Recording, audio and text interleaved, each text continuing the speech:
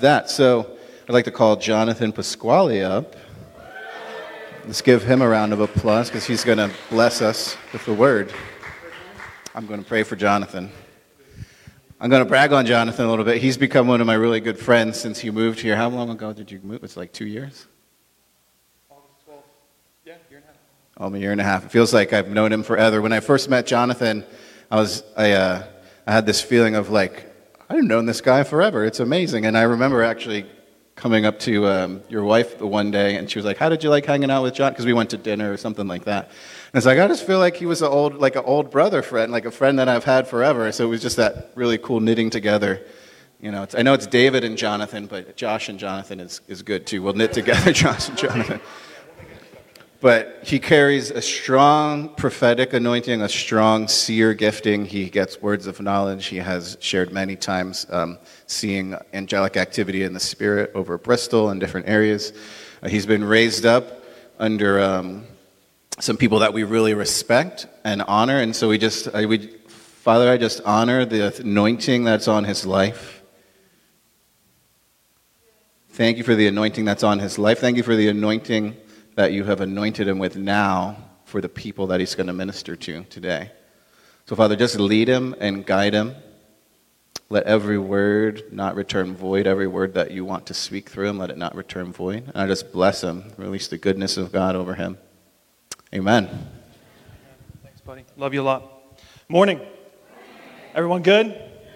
Enjoying the beautiful weather? I took a second shower after my first shower this morning coming in, so it's fantastic. All right, let's pray. Just take your hand, put it on your head. Say, God, help. Amen. Okay, all right. I have the privilege of being able to actually finish out a series that Pastor Dave started back in January. And due to some unforeseen circumstances, I wasn't able to finish this out probably closer to that series. But I'm wrapping up the Wanderlust series. How many were blessed by the Wanderlust series in January? Amen? If you missed any of those weeks, I want to highly encourage you to go back. They were truly revolutionary, and I really believe that it was a timely word, especially for the threshold of the new year. That conversation started over a dinner conversation that I had with Pastor Josh and Pastor Dave regarding some of the aspects of what I was observing in our leadership in my generation. And in the various aspects of ministry that I've been a part of and the things that I've been exposed to, there were amazing things that I've seen, but there were also some things that drew some reservation in me. And there were also, because how many know success will teach you, but failure will teach you just as well, if not better. Amen? And so I learned from those in my generation and those that have gone ahead, and I was sharing with them some of the things that I've seen, and that really was one of, not the main, but one of the main factors that came into creating this series, about learning to,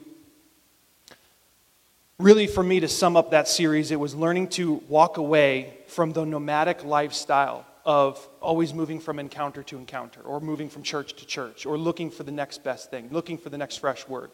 I loved Pastor Dave's approach in so many different respects. He talked about the attitude. He talked about the heart posture. He talked about what it looks like to be present with one and learning to speak to ourselves and learning to value where we're at in our process in our walk with God.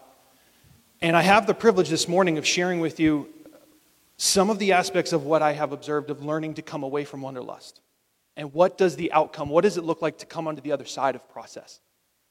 So much of, even in the past couple years, I've seen, a lot of self-preservation theology, learning to maintain oneself coming into play. And while there are some aspects that are beautiful about it, learning to build one's emotional health and learning to sustain health in relationships, while those are amazing, I do believe that God is looking not just for us to be healthy people for the sake of being healthy, but he's interested in us in actually growing into the image of who he is. Why? For the advancement of the kingdom. So everything God does on your behalf is motivated always in love. Whether you're walking through hell or not, it's always motivated in love.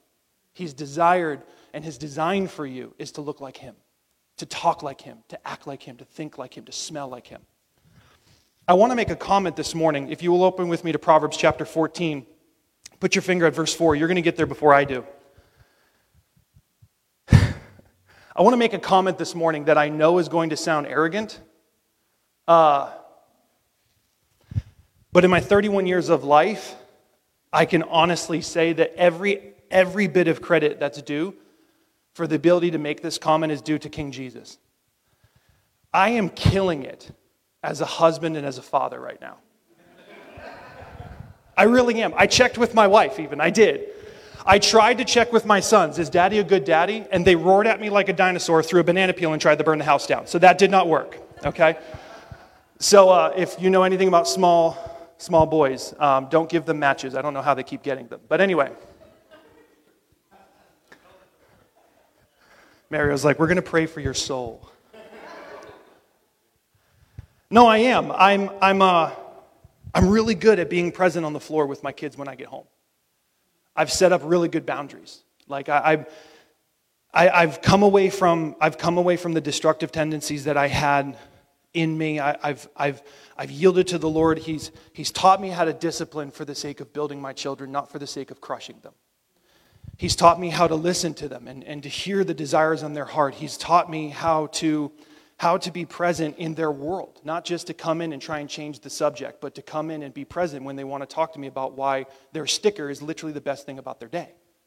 And I'm like, that sticker means nothing, but because it means something to you, it means something to me, right? And I've fallen in love with this. I've fallen in love with the simplicity of their world. I love being able to come home and turn my phone off or put my phone on the countertop and be fully present with them, getting on the floor and wrestling. Like I'm the wrestle man. You can actually hear as my truck backs up into the driveway. It's literally, my wife says it's like as soon as they hear your truck, it's like gremlins after midnight. They're like, like they just start going crazy, Daddy's home. It's like, don't throw water on them. They'll turn, It's like, but it's amazing. I love the connection, and I love being able to say that I'm creating an image inside of them that they're not going to have to seek healing for later on in life.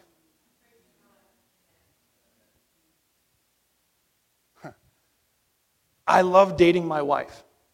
It's my all-time favorite thing. In fact, one of my favorite things to do is flirt hard with my wife. I love doing it in public because it makes her face turns 14 shades of red. But I honestly can say that my wife has captivated me, mind, body, soul, and eyes.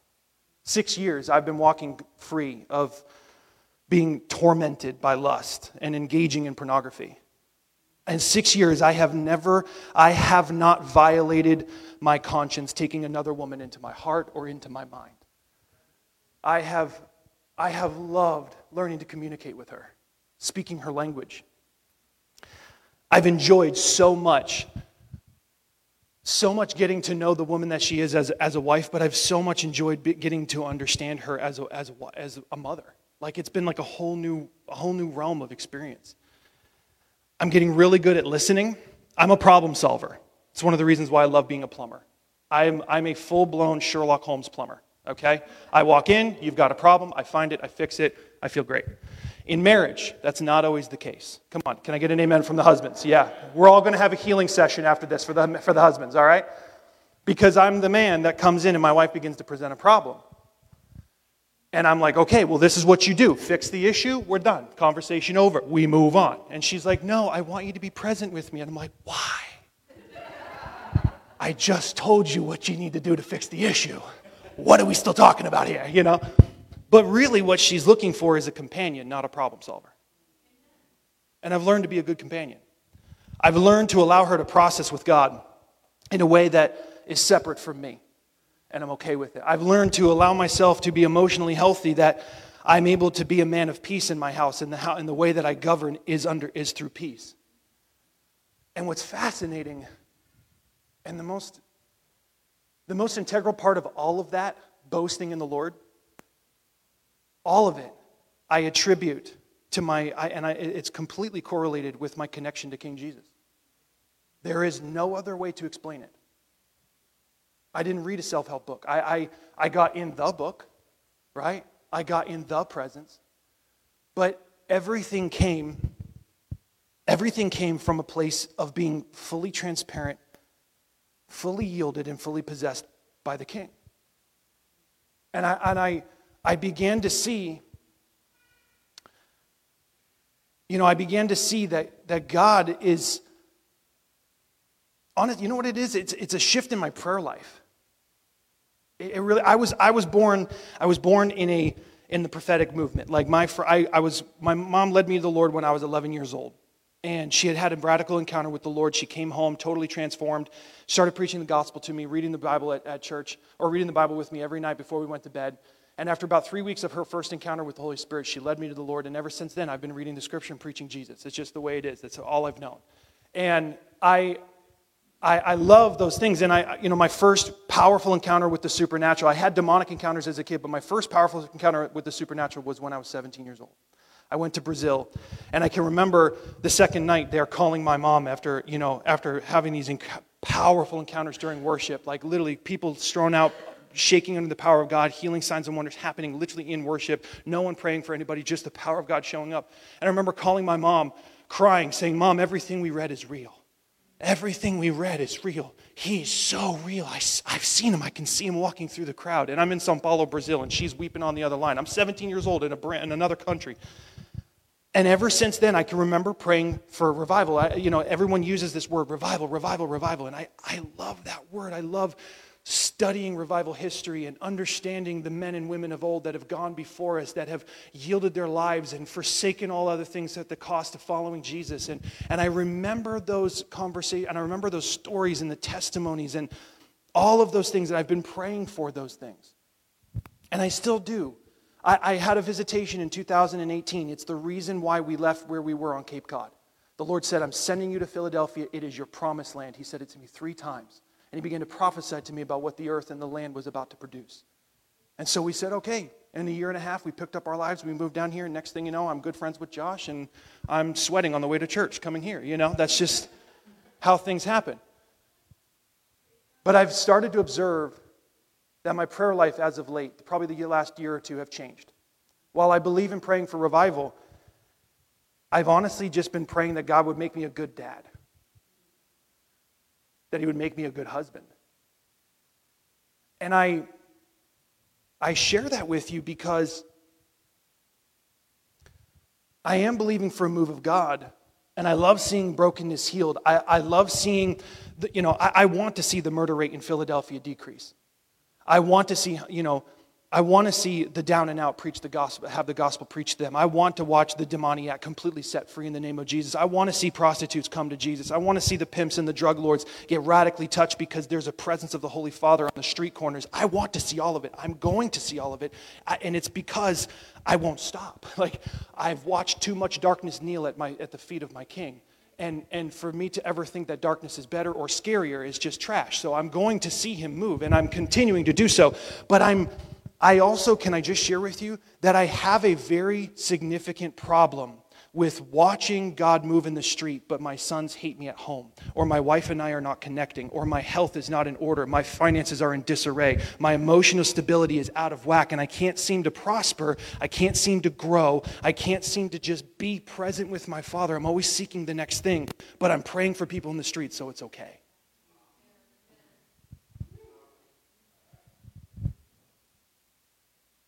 I believe for a move of God. We are a move of God.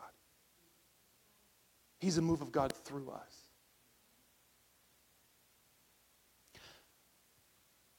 But there's something to say that when the kingdom moves, that God gives us permission to sustain the momentum that he releases.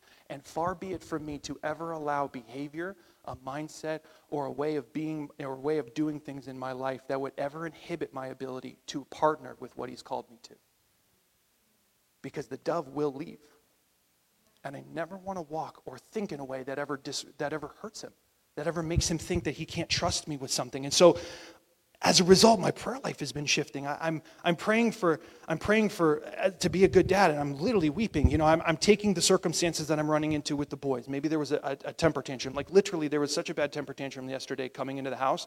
Like my landlord probably thought like my son was gonna kill me, or vice versa. Like it was that loud, that crazy. And so, but I've learned, like I've learned to be present in those moments where I don't have to freak out just because he's freaking out, right?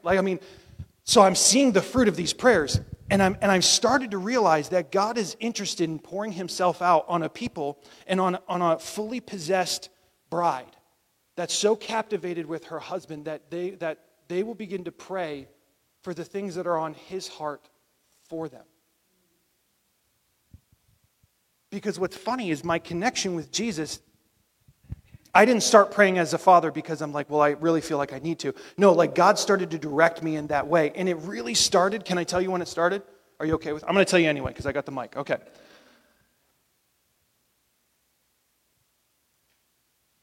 I wanted to learn how to steward well what was in my hand. Because Scripture validates the fact that if we can't steward well what is in our hand or what's in front of us, how do we expect to be given more? And I want to see the city. I want to see the streets filled. I want to see the down and out. I want to see the drug addict completely set free. I want to see all of these things, but it really doesn't make sense to trust God to give me that if He can't trust me to bless my sons, or He can't trust me to steward my relationship with my wife well, or He can't trust me with the areas. It's not about health, wealth, and prosperity. Can you just hear me? Like, this isn't what I'm preaching. If that's what you're getting, you're missing me. The point is that my Christian walk has to amount for something. The cross has to amount to something. The purpose of His death has to amount to something. The bloodshed has to amount to something. So when I'm washed in the blood of Jesus and I have that really powerful feeling, the sweetness of His presence comes through just like it did this morning, there's a reason why He does so. But it wasn't always like that. It really wasn't. It wasn't always like that. Can I tell you when it was? What shifted for me? Proverbs chapter 14, verse 4. It started about 3 years ago. God began to make war on everything. I can remember this encounter. I think I shared with you guys this with you the last time I spoke. But I had this incredibly difficult day in January of 2018. And if you don't know my story, I was 347 pounds. I was, had really severe OCD tendencies, really, really bad fear, really, really bad paranoia. And God just began, and I used to actually, when I was driving my car home, like a 5-minute drive home would take me 15 or 20 minutes because I would circle everywhere that I went a couple times to make sure that I didn't hit somebody with my car.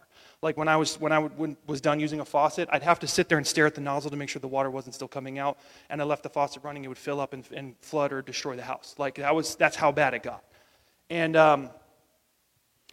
And I can remember one day particularly where this tormenting spirit was absolutely awful. And the Lord spoke to me, and I cried out to God in the middle of the night. Taylor was asleep. Micah wasn't born yet. Nathaniel was down. And I was crying. I was like, Lord, I like, this sucks. I don't want this anymore. Like, whatever it costs, I need this gone. And I didn't hear anything back, and I'm getting ready to take a shower. And all of a sudden, the Lord speaks to me. He says, I will deliver you of fear.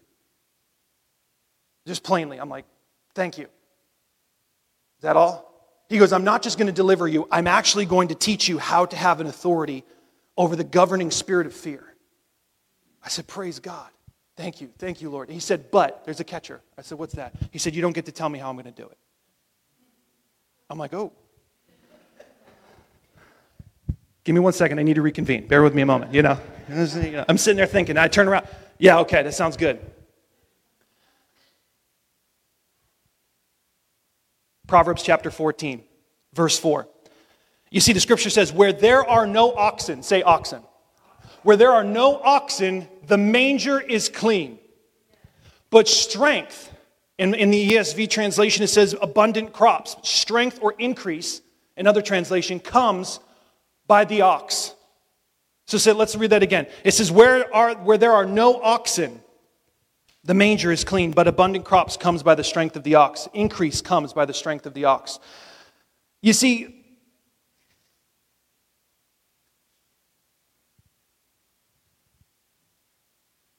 up until that conversation 3 years ago, I cared more about a clean manger. I really did. Because here's the thing, there's no implication in Scripture that although your manger is clean, that you don't have a hole in the roof. There's no implication in Scripture that although your manger is clean, that there's not cracks in the foundation that's allowing water to seep up through the ground.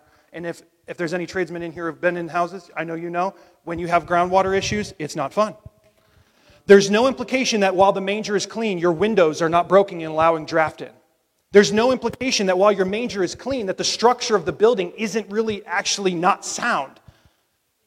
And so what you can do is, as a Christian, you can develop this, what I call the clean manger system, or the clean manger mindset, which is what I got delivered from, coming away from the wanderlust mentality, coming away from this always needing something more, always needing something else, and rather than actually finding contentment with my relationship and who Jesus was to me, and moving from that place instead of constantly feeling like I'm aspiring to grow or aspiring to find something greater. No. It's like he is fully perfect in this moment, right here, right now.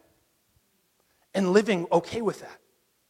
But see, this clean manger mentality, I was really okay with the fact that if my wife and I weren't fighting, it was a good day. But really, our communication was horrible. I was perfectly fine. My clean manger was that I was okay health-wise, even though I was 347 pounds. But I was like on a consistent level of endorphins, pounding like a large pepperoni pizza, small turkey sub, and a large fry in one sitting. Like my buddy of mine and I, before he passed years ago, he's one of my best friends of 15 years. When we would hang out, when we were living on Cape, we would have this running joke. We'd go into our favorite pizza shop and we'd look at each other and be like, how much work are we about to do? Like that was our running joke. But really, it was a destructive thing. It's okay to have my manger was clean in the sense that I wasn't necessarily looking at other things, but really in my heart of hearts, I was still kind of tainted. I was still trying to find ways to sin and get away with it. My manger was clean, but my roof was leaking. My manger was clean. Everything looked pretty good. I mean, I was preaching the gospel. I was seeing God's people healed in the street. Like my manger was clean, but there was destructive tendencies that were decaying and slowly killing me, both spiritually and physically. But then the ox. 3 years ago, the ox showed up. And he started to shift my priorities. Because you see, ox, have you ever seen an ox? It's a grotesque animal. Delicious meat, grotesque animal. Makes a mess.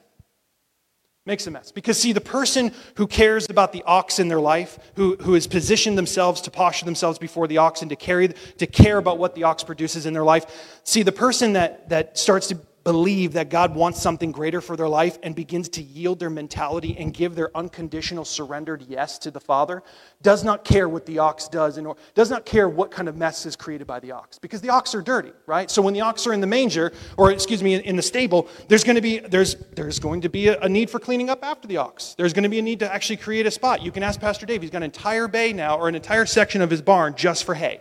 Like it's a dirty section, but you need to have a section for hay, right? Because you have to find a way to be able to provide for the ox. Because the ox, when it comes in, the ox is what's producing your increase. It's what's bringing you an abundant crop. So you don't want to not feed the ox properly because then he doesn't perform properly. So if you're going to make a sacrifice for the ox, make the full sacrifice, right?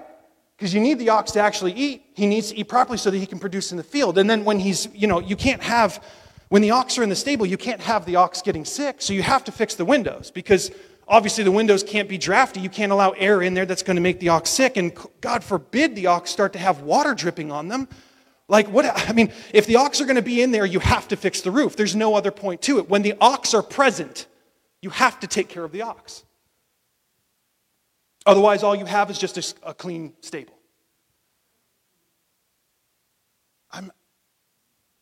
I'm not okay with just a clean stable, man. Like, I feel like a clean stable is such a slap in the face to Jesus and the sacrifice, because to me a clean stable is nothing more than complacency. I don't mean to be rude. Hear me. Hear my heart. Like, you know where I'm coming from.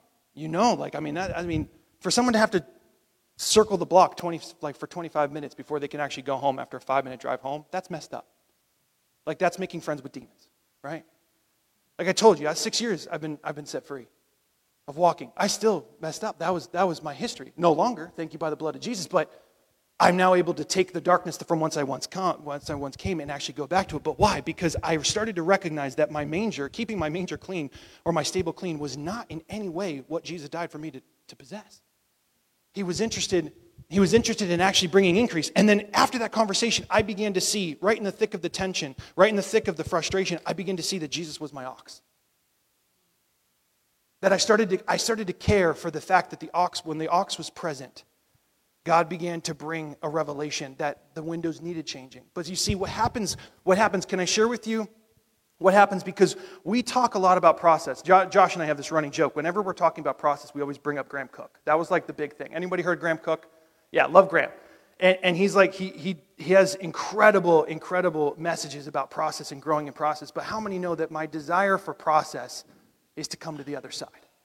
If you're walking through the valley, how many know you don't want to live in the valley? Amen? Psalm 23 is great for when you're in the valley, but when you're actually in a place of momentum with the Father, it's also great to begin to learn how to sustain the momentum. So that way when you go back into a valley, or you navigate a valley with a family member or something like that, you have tools and resources to actually do that properly, so that you can walk through fire and come out on the other side without smelling like smoke. Amen? When Jesus becomes your ox, you begin to want to shift, not out of a place of responsibility to yourself, but as a responsibility to the message that he's given you. I didn't change because I had the power to. I changed because he had the power to.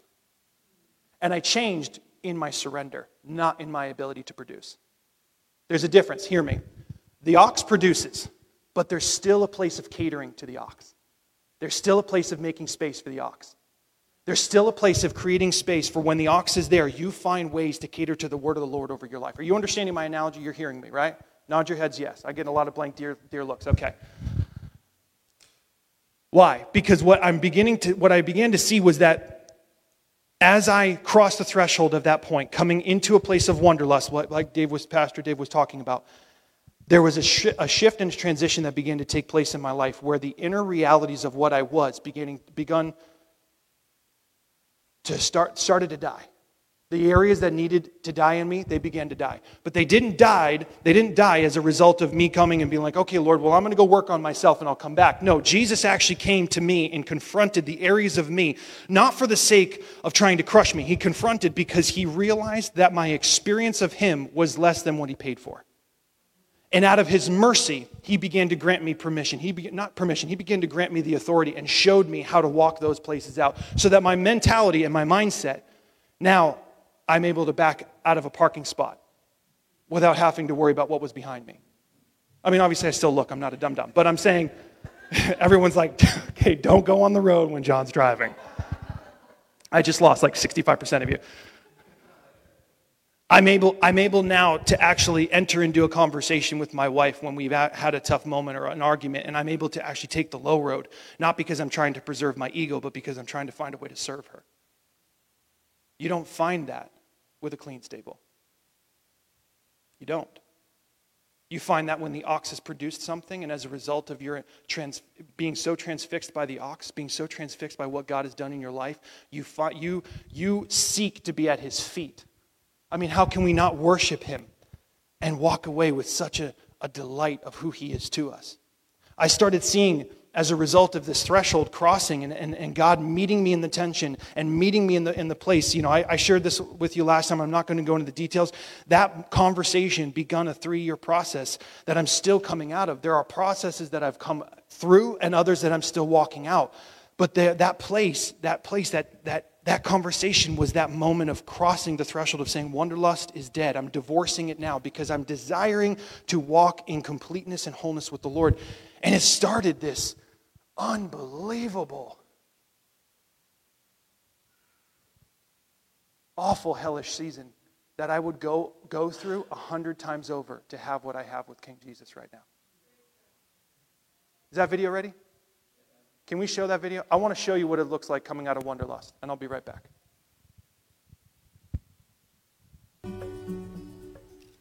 I define wanderlust as the decision to stay away from the wave. I define wanderlust as the place in my life where God is interested in leading me through the difficult, and I'm abstaining, whether due to a lack of trust or a decision simply to not want the change. But what I've come to realize is that in order for me to walk out the fullness of what he's called me to, there is a place for the tension. How many know there's a place for the wave? I desire to be effective in everything. I'm not interested. Like I used to have this. This was what I was telling Dave back in December. I had this desire to have a worldwide ministry. I was crazy about the idea of traveling the globe, seeing miracle signs and wonders, praying for the sick, preaching the gospel on every continent. Like I literally kept a list of all the places I'd ever spoke at or anything like that because I was so excited about that fact that God wanted to do something in me. And I was just telling this to the Lord a couple nights ago in prayer, a couple months actually ago. I remember saying to him, I said, Lord, thank you so much for giving me what I needed and not what I wanted. Thank you so much for meeting me with what I needed and not what I wanted, because I'm finding that out of this place of the Lord saying, you don't get to tell me how I'm going to deliver you, but I promise you that I will. And leaning into trusting him in that moment helped me come away from an improper prioritization of values. It helped me walk away from destructive tendencies I had as a husband or tendencies that I had as a father that would have hurt my sons, but by the mercy of God, I was able to say, I'm okay enduring the wave as it crashes over me because there's a new perspective that I see in the water. And so the rush and the gush of the undertow or the flush of water may not be, the fire might not feel good while you're walking through it, but I know on the other side there's a greater connection with Jesus. And as a result of that greater connection with Jesus, he makes me more effective at home. And I'm starting to see from that place of home, from that place of family, God is beginning to meet people in a way that I never saw when I was just praying for the sick. Like, don't get me wrong, powerful stuff was happening. I love it. They still happen. I'm not afraid any longer of walking hand in hand with him. Like, I struggled with the idea of trusting God with my health. I didn't know what it looked like. Most often I struggled with the idea of trusting God with my mind, because it was such a chaotic zoo.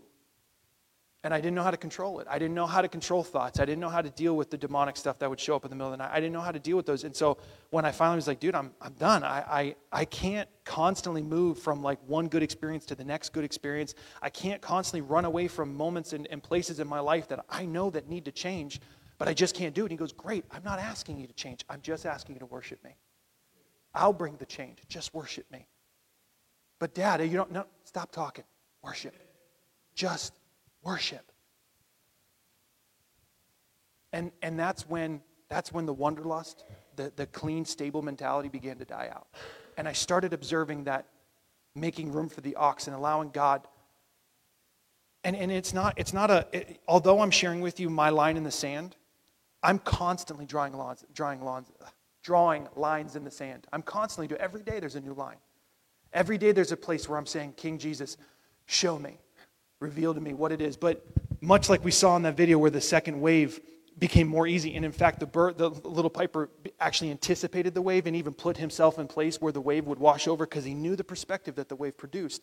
There's a place where transition and being present with the Father becomes easier, so that we're able to move out of a place of health and wholeness where we can sustain what God does in us and sustain what he wants to do through us.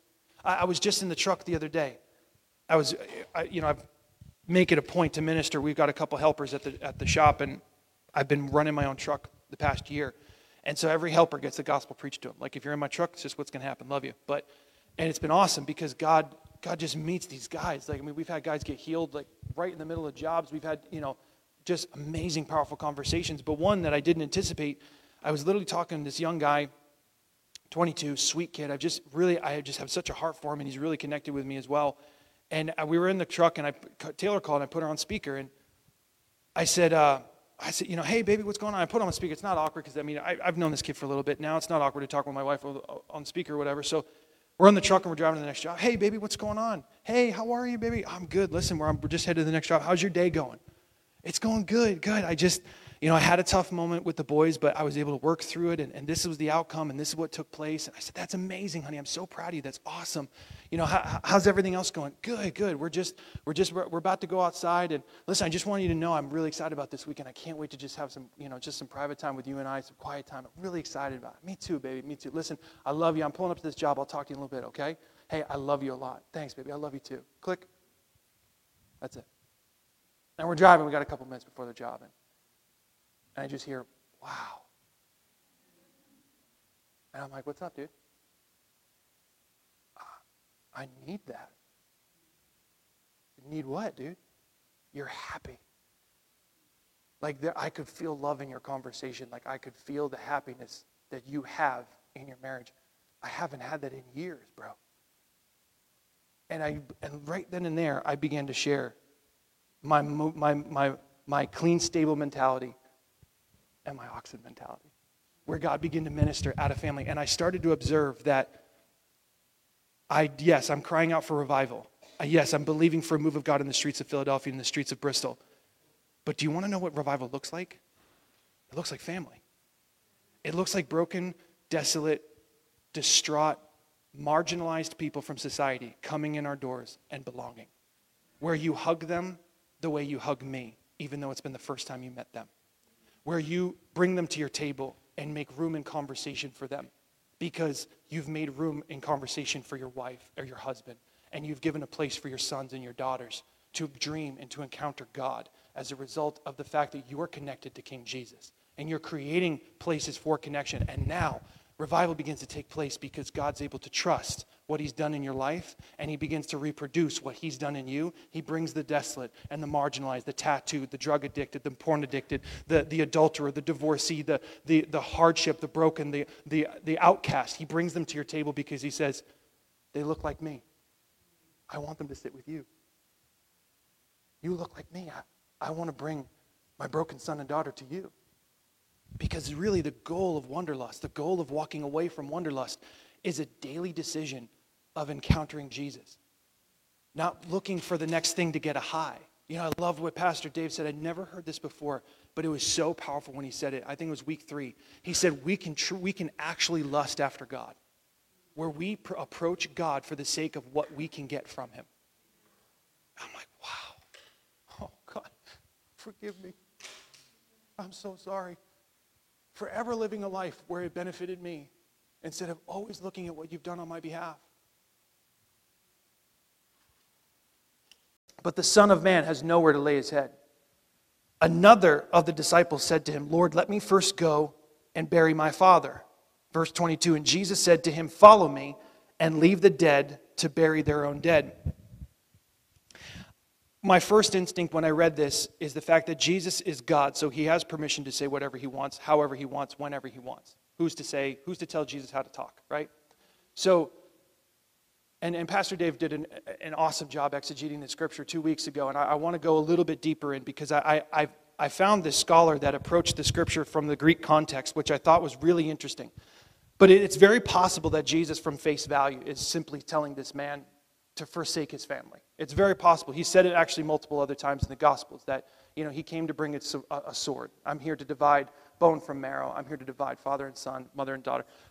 There are aspects about Jesus where we will have to forsake all things. But in this context, I found it difficult that Jesus is speaking to this disciple in the midst of powerful moves of God. Like, consider the entirety of Matthew chapter 8, right? We have the faith of the centurion. Centurion's daughter literally gets healed with no one praying for her.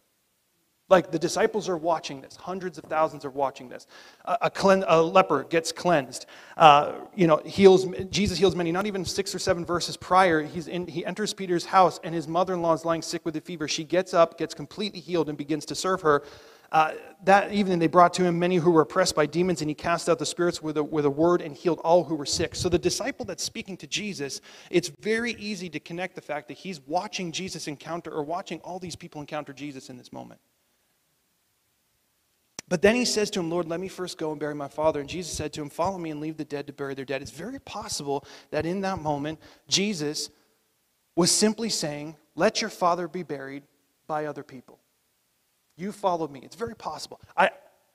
So one other scholar actually posed the suggestion that the context of this scripture, that Jesus is actually referring to a community within the Hebrew community, that whenever they came across bones in the desert or other areas of the city, that they would actually perform ceremony and ritual in order to bury the bones properly. Their death was a very significant part of Hebrew theology, of Judaism.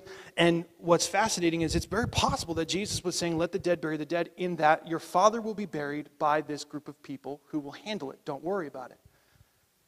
But what's fascinating, and listening to the scholar talk about the implication of this scripture, he's drawing from the tone that was interpreted by the Greek text. And it says it's very possible that Jesus isn't necessarily being semi-rude. It's also possible that Jesus isn't also referring to the Hebrew or the group in the community that's going to bury the dead. It's very possible this man's father's not dead. And what's really actually happening is this man is actually saying to Jesus, I have responsibilities at home. This time right now is not convenient. I'm impressed with what I see. You're doing powerful things. And I love seeing what God's doing through you. But my time to follow you is not really right now. It's just, I have duties, I have responsibilities. And Jesus' response isn't necessarily to crush the man, because even the disciple prior to him, he says, Lord, I must follow you. He says, foxes have holes and birds have nests. What is he doing? He doesn't tell the man, well, your heart's not right, so you can't follow me. No, he presents the cost. And he places the cost before the man and allows the man to self-reflect. He doesn't say, you can't do this. He says, this is the cost. Are you willing to pay? And so I'd like to suggest to you that in this moment, Jesus isn't trying to crush this man, be rude or disrespectful, or even refer to this group that would bury this man's father. I believe that actually Jesus is interpreting and understanding the condition of this man's heart and recognizing this man is in wanderlust. He's transfixed by what's happening around me, but he's unwilling to pay the cost to actually to endure what it looks like to be a disciple of mine. He's actually able to see. He sees this man's heart condition. He says, well, you see the lepers healed, the sick being in need of healing and receiving that healing. You're seeing the demoniacs healed. You're seeing the gospel preached. And as a result, you're actually observing these things. But even in the midst of miracles, this man still says, wow, God, I want to follow you, but now's not the good time. I still have other things to do. There are still other places that I feel responsible to. There's other aspects of my life that I want to see through before I follow you. So what is Jesus really saying? He's saying, if I could suggest, call it a stretch. He's saying, let the dead bury the dead. Let those things pass, because truly you have your moment now. Truly, you have your moment now. And I think Jesus is actually interpreting this man's heart and recognizing that if he's unwilling to make the decision now, he's unwilling to make the decision later. And my desire is to be a man that walks in the fullness of the portion that he wants. I want to be the full portion that he died for, like that we were singing this morning. I want to be that full portion that he died for. I don't want to just be that place of, well, my stable is clean. And God goes, but where's the money that I gave you? Right? I love the parable. I believe it's in Mark, the parable of the sower, or the parable of the talents, where the manager gives the talents to the different men, and then one of them actually goes and buries the talents. And what does the manager say, or what does the servant say to the manager when he comes back? He says, I interpreted you to be a harsh man. So out of his perception of the manager was how he dealt with what was given to him. And I believe that God is bringing us into a place as a Bristol Hope community, and a community that I'm beginning to see rising up from the ashes of our own destruction, from the ashes of what things have taken place in the past, of the ashes of what you've walked through. And God is giving us a grace, beginning to build something powerful, where he's bringing restoration back to areas that we have long believed would never be under the lordship of King Jesus. He's bringing a healing back to our physical bodies, but then giving us an authority to walk out that healing. Because, look, I don't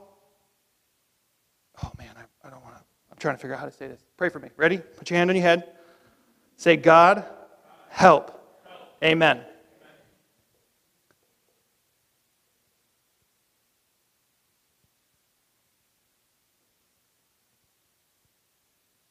I don't want to pray for the sick and have my health out of whack. I'll say it that way. I don't want I don't want to be the man that when he is walking in relationship with other guys, they have a tough time, that they're having tough times in their marriage, that I'm not able to offer up something to them, or I'm not able to invite them to my dinner table because I know I'm not stewarding my marriage well. I want to be the fullness of what he's called me to be. I want to actually walk out the fullness of everything that he's drawn me to. And that clean manger mentality, that wanderlust, moving from, that nomadic lifestyle of never truly being content or present with Jesus and actually enduring the wave that we see on the screen, brings us to a place of, it's like complacency. I have a desire to go beyond that out of the realness and the reality of what he's doing in our personal lives, we're beginning to see revival being taken place. We're beginning to see revival, yes, is an absolute move of God. I fully believe that Holy Spirit wants to pour out a wave over the city. He wants to see transformation take place. But there's also to say for something that when he pours himself out, that he's able to pour himself out on a people that can sustain and maintain what he's doing. And that's key. That's integral. I desire to be that. I desire to be that when I've laid myself at the feet of Jesus, or when I've come through the fire, that I'm able to say, Lord, I worship you with everything. I stayed undefended. I did so out of a passion and a desire to see you as clear as I possibly can. I removed all distractions. I remember being in a worship service some years ago, and the guy got up and he's like, Lord, remove distraction from us, God. Remove the things that are drawing our attention, God. Remove. And like, it sounded good. It sounded amazing. Don't get me wrong. And the anointing was there. But it sounded like you ever have something just tasted bad in your mouth? I'm like, if I'm on my phone and my wife is trying to have my attention, and I require her to walk up and grab my phone in order for her to have attention, that's not real love. That's her living my life for me, because I find myself powerless. I'd rather be at a place where I'm constantly seeking the feet of Jesus, knowing, Father, you're doing something in me. You're drawing me to a place so that I can walk in the fullness of what you've called me to, so that I can be as effective as what you've called me to be, and it continue to move. So Lord, teach me. I'm okay with the tension. I'm okay. And honestly, be real, because I wasn't real initially. Like a lot of processes I've walked through, I've been dragged through kicking and screaming. That, like kicking and screaming, like the gremlin thing that I was talking to you about, my kids, that was me. Like, but at like 30, bigger, hairier, and sweatier. Like that was, like Jesus having to treat me like I'm having my temper tantrum. But there's something to say for recognizing the cost of following Jesus and coming out on the other side and seeing the fact that God gives you a design and a purpose, and that design and a purpose is to live effectively for Him. It's not so that we can have good cars, the ability to say, well, we have a healthy marriage. No, what does that healthy marriage lead to? I'm doing well in my health. What does that actually lead to? Like, what are you doing to sustain? And that participation starts right here. Surrender. That's all it starts with. It starts with an unconditional yes. Well, John, I don't know, man. I've tried this time and again. Good, try it again. Try it again. Get back at the feet of Jesus. I know, but it's been years I've been struggling with this. Good, get back at the feet of Jesus. Yeah, but you don't understand. My wife and I, we have not been out communicating for years. Good, get back at the feet of Jesus. I have tried every diet known to man. Good, get back at the feet of Jesus. I'm so scared for praying for people at work. Good, get back at the feet of Jesus. Is Jesus the only answer you have for every single situation? Yes, get back at the feet of Jesus. I have nothing else. I have nothing else. And honestly, I love this place. I love this place of not having any other book to give you, any other song for you to sing, any other poem for you to read, any other speaker for you to listen to. Whether you listen to me ever again or not, fine by me. Just please, for the love of Jesus, get back at His feet. Get back at His feet. Stand up. I want to pray for you.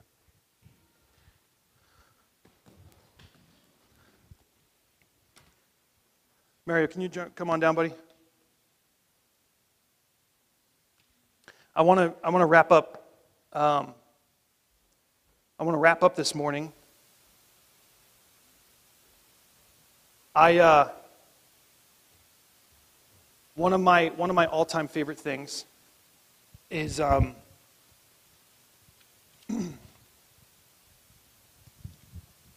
so I lost the first time I ever felt vindication or a desire for vindication was when I lost one of my best friends to suicide. And I had found his body after a couple days not hearing him. And I remember the encounter. It was awful, traumatic.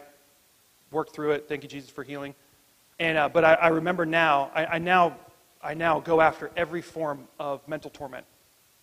And anytime someone says that they're going through something, I'm like, let me pray for you. Doesn't matter what it is. If I offend you, great, that's fine. But I need to pray for you because I want to see what I watched hurt him bow its knee at my feet, or at King Jesus' feet. And vindication in the spirit is very different. It doesn't look like, like we see violence or vindication in the naturals. You get back something. Somebody hurts you, you get them back for it. It's like in the spirit. In the spirit of it almost has that same balance. But I want to pray for you because actually the reason why I was not able to speak last time was because I was in the hospital. And I was diagnosed a couple years ago with atrial fibrillation. And I have a passion to see I'm doing everything I know to do, right? I talk to you about health because I'm living it. I'm just being honest. Like, I work out 4 days a week. I take my supplements. I eat right, except when Rosie's Gourmet Bakery is bringing home goods after the baked goods or after the weekend markets. Pray for me. I need healing. Just being honest, okay? The cupcakes are amazing. Anyway, so the biggest thing, though, honestly, for me, I'm doing everything I know to take care of my body. Because I'm going to be here. I'm going to be there to watch my boys, walk down the aisle. I'm going to be there when they're having their kids. I'm going to be there for my wife. I can't wait to sit old, wrinkled, and smaller, 97 years old, holding the hand of my bride, staring out at the generations that have come after us, and looking at the legacy we're laying and leaving behind. I'm so excited for it. And because the small decisions you make now will affect that 97-year-old you. Come on. Like, we can't play this game. Like, we can't make dumb decisions now and hope that the future doesn't change. Like, it's all about the small things. And so I want to release this as a word of knowledge. The first time I did this was about 12 years ago. I had an incredible, awful pain in my back. And I was working or ministering with a friend of mine, and we were driving to the church. He was ministering that night. He said, dude, why don't you give it as a word of knowledge? Pray for people. He said, if you got back pain, contend for the breakthrough for other people, man.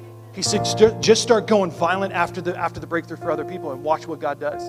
And not to be too graphic, I had a really bad cyst on my back that was actually inhibiting me from walking. Like, I was actually like walking into the service like that. I got up, still bent over, gave a word of knowledge. 6 people got healed in their back. One guy actually had problems in his back, arthritis for 5 years. All the pain left him. I woke up the next morning completely healed. And so this is a selfish word of knowledge. But nonetheless, I want to get violent for you. And I want to be violent on behalf of you. And I want to go after the kingdom of God. Because Matthew 11:12 says that there's a life laid before us.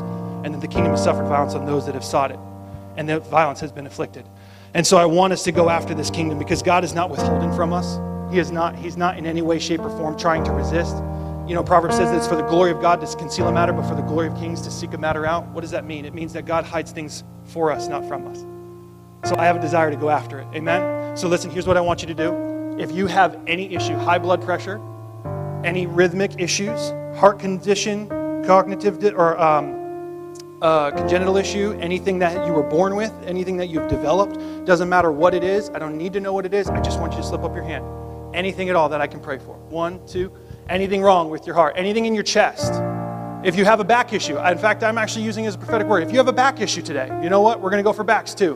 I shared that testimony. We're doing it again. If you have a back issue, I want you to raise your hand. If you're standing around somebody that has their hand up, but you don't have your hand up, please push your hand towards them. We're going to do this as a family. Just put your hand towards you. You don't even have to touch them. Just keep your hand forward. I want to honor people's COVID boundaries, although most of you don't have masks, so we're okay anyway. But anyway, are we ready? We're going to have some fun. Father, right now, everybody say this in Jesus' name.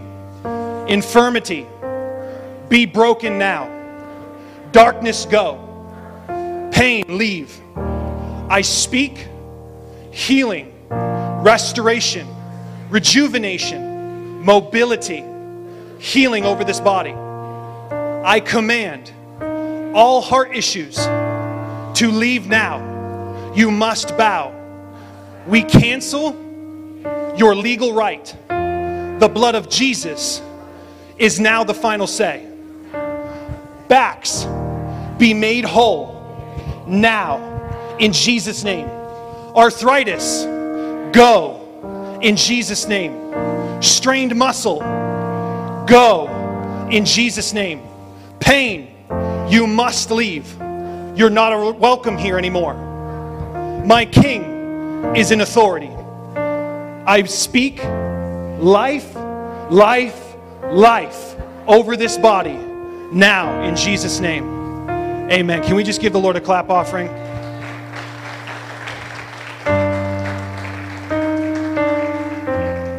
I just want to pray for you as we break. I do want to put a plug in. There's going to be an initiative that we're launching here in the next couple of weeks that I'm really excited about, and it deals with pursuing breakthrough and creating essentially an altar team ministry for the church. We're here to serve you, here to bless you, pray for you, prophesy, words of knowledge. We're really excited about what God is doing in this, and there's many, many more details to come, but I just want to honor Dave and Josh and just give a plug, because this is something that we've been in the works for the past couple of months, but there's more info to come, so please be praying for us, because we're really, really excited. But can I pray for you as I end today? Are you guys okay? Everyone all right? Yeah? Just put your hand on your heart. Father, I thank you so much for these incredible men and women of God. I thank you for these mighty sons and daughters, Lord. I thank you for your anointing, your rest. Lord, I thank you right now, God, that there's a purpose for the wave. There's a purpose in the wave, Lord, and I ask right now, I thank you, Lord, for drawing us into a place of intimacy where we learn to trust you again. I thank you, Lord, like the young disciple who wanted before to seek after the duties that he had, Father, but that these people, I'm in the company of people who are willing to forsake all things. They're willing to put aside all other things. They're willing to put aside all distractions. They're willing to say, Lord, I don't want to be a nomad anymore. I want to walk in contentment with the Father. I don't want to be a man who seeks the, one glory to the next glory just for the sake of my own benefit. I don't want to lust after God. I don't want to create a mindset that, that it inhibits me from thinking like you or walking like you or being like you. God, I want to be the full portion of a reward that you deserve. So, Lord, would you train us, teach us, and equip us, but lead us in your kindness and your goodness, because it's the kindness of God that leads us to repentance. We repent now, Father, and even now, Lord, I make repentance a consistent behavior. It's not a one-time ask for forgiveness. It's a consistent, Lord, thank you for bringing me to a place of change, because your kindness has led me to that place. I bless these mighty men and women. I bless their marriages. I bless their finances. I bless their health. I ask that you increase them now in Jesus' name, that you draw them into a place where they no longer care about the cleanliness of their stables, but they're willing to put in the work by surrendering to you. The work of saying, God, you have my yes. The work is simple, but it is not easy. And I thank you for giving them grace. I thank you for the power that you've placed inside of them. And I thank you that they are effective men and women of the kingdom of heaven. In Jesus' name. And everyone said, amen.